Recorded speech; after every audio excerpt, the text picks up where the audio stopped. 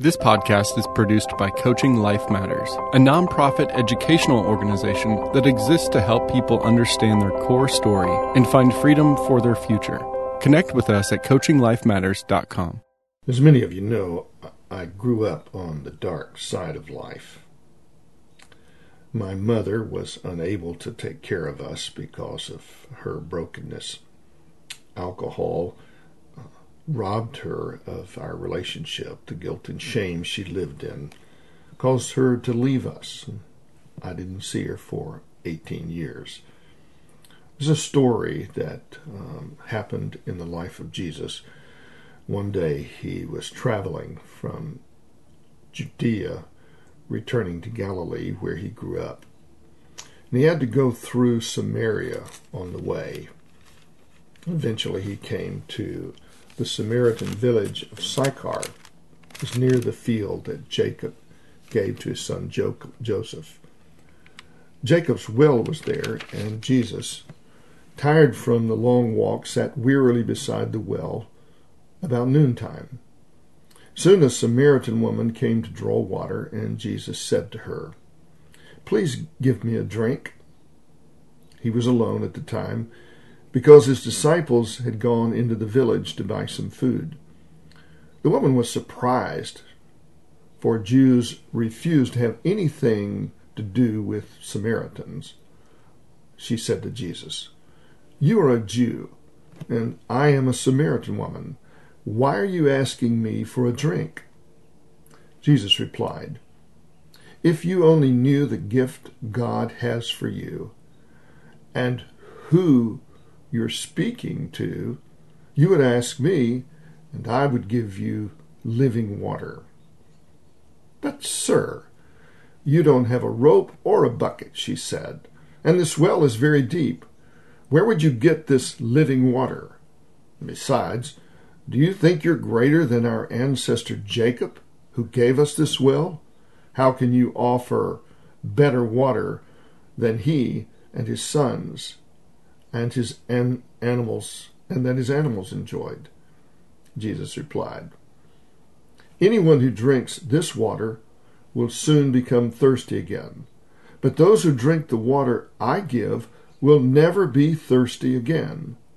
It becomes a fresh, bubbling spring within them, giving them eternal life." "Please, sir," the woman said, "give me this water. Then I'll never be thirsty again, and I won't have to come here to get water." "Go and get your husband," Jesus told her. "I don't have a husband," the woman replied. Jesus said, "You're right. You don't have a husband, for you have had 5 husbands, and you aren't even married to the man you're living with now. You certainly spoke the truth." "Sir," the woman said, "you must be a prophet. So tell me, why is it that you Jews insist that Jerusalem is the only place of worship, while we Samaritans claim that here it's at the Mount Gerizim where our ancestors worshipped?" Jesus replied, "Believe me, dear woman, the time is coming when it will no longer whether you worship the Father on this mountain or in Jerusalem. You Samaritans know very little about the one you worship, while we Jews know all about him. For salvation comes through the Jews. But a time is coming, indeed it's now here, when true worshipers will worship the Father in spirit and in truth. The Father is looking for those who will worship him that way.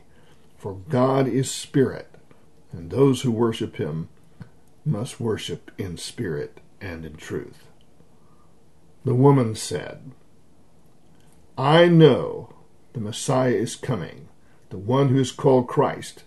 When he comes, he will explain everything to us." And Jesus told her, "I am the Messiah." My dear friends, I found my mother 18 years later. She had been married 5 times, and the man she was living with was not her husband. And she found that Jesus not only was the Messiah, but he lived today. And her life was changed, just like the woman at the well. My mother chose alcohol to medicate her pain and her guilt and shame.